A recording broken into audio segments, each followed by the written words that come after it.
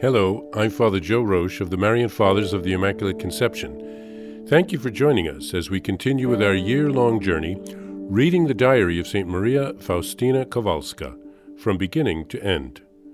Today we take up from where we left off, beginning with diary entry number 194.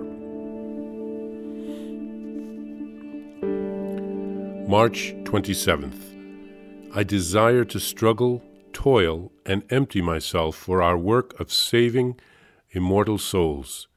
It does not matter if these efforts should shorten my life. It is no longer mine, but belongs to the community. I want to be useful to the whole Church by being faithful to my community. O Jesus, today my soul is as though darkened by suffering. Not a single ray of light. The storm is raging, and Jesus is asleep. O my Master, I will not wake you. I will not interrupt your sweet sleep. I believe that you fortify me without my knowing it. Throughout the long hours I adore you, O living bread, amidst the great drought in my soul. O Jesus, pure love, I do not need consolations. I am nourished by your will. O Mighty One, your will is the goal of my existence. It seems to me that the whole world serves me and depends on me. You, O Lord, understand my soul with all its aspirations. Jesus, when I myself cannot sing you the hymn of love, I admire the singing of the seraphim, they who are so dearly loved by you. I desire to drown myself in you as they do. Nothing will stem such love, for no might has power over it. It is like lightning that illuminates the darkness, but does not remain in it.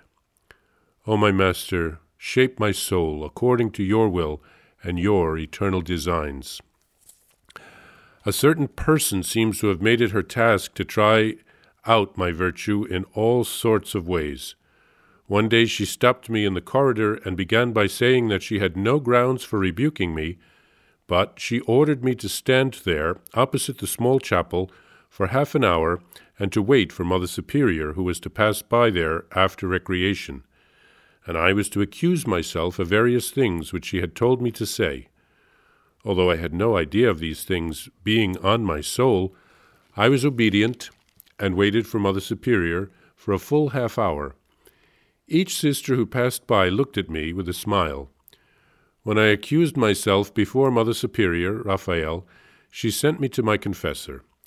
When I made my confession, the priest saw immediately that this was something that did not come from my own soul, and that I had not the faintest idea of such things.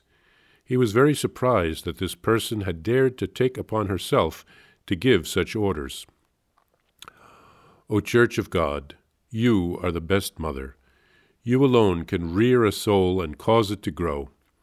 Oh, how great is my love and respect for the Church, that best of all mothers. On one occasion, the Lord said to me, "My daughter, your confidence and love restrain my justice, and I cannot inflict punishment because you hinder me from doing so." Oh, how great is the power of a soul filled with confidence. When I think of my perpetual vows, and who it is that wants to be joined with me, for hours I become absorbed in the thought of him. How can this be? You are God, and I am your creature. You, the immortal king, and I, a beggar, and misery itself.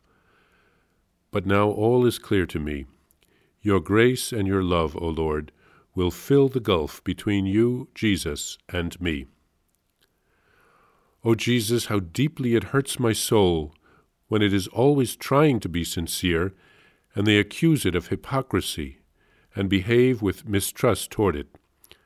O Jesus, you also suffered like this to make satisfaction to your Father. Saint Faustina here expresses a desire to pour her whole self into her vocation as a victim soul. Her only desire is to save immortal souls. She is ready to give her life for the Church and her community. She calls it our work because she unites with Jesus in all of these self-offering. She writes of the spiritual darkness and the lack of consolation that she must endure to complete this work. She expresses her love for Jesus and her desire to be formed by him. She also suffers greatly because of some requests of other sisters who must have been among the superiors because they ordered her to do something.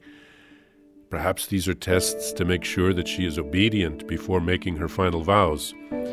But I must say they seem very strange to me, and her confessor was also surprised. Here in this passage also, Jesus reveals to St. Faustina that he withholds his wrath, his justice, because of her confidence and her love. So this should inspire us to pray and to intercede for others and to offer sacrifices, to love the Lord ardently like St. Faustina did, and to trust him. Our prayers, our sacrifice, our closeness with the Lord can mean so much for souls. And then Sister Faustina is overwhelmed as she contemplates her final vows, her betrothal to Jesus, and the fact that Jesus, the King of the universe, wants to be united with her. It's a great blessing and a grace. And she is able to recognize this. And finally, St. Faustina laments the internal sufferings. She seeks to always be sincere and authentic, but she is accused of hypocrisy. The evil one knows how to vex us. It is best to offer up these types of sufferings to Jesus, who can draw great good from them.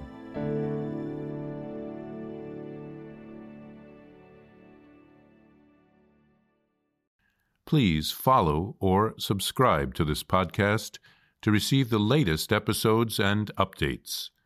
If you have enjoyed this podcast, I invite you to leave a review.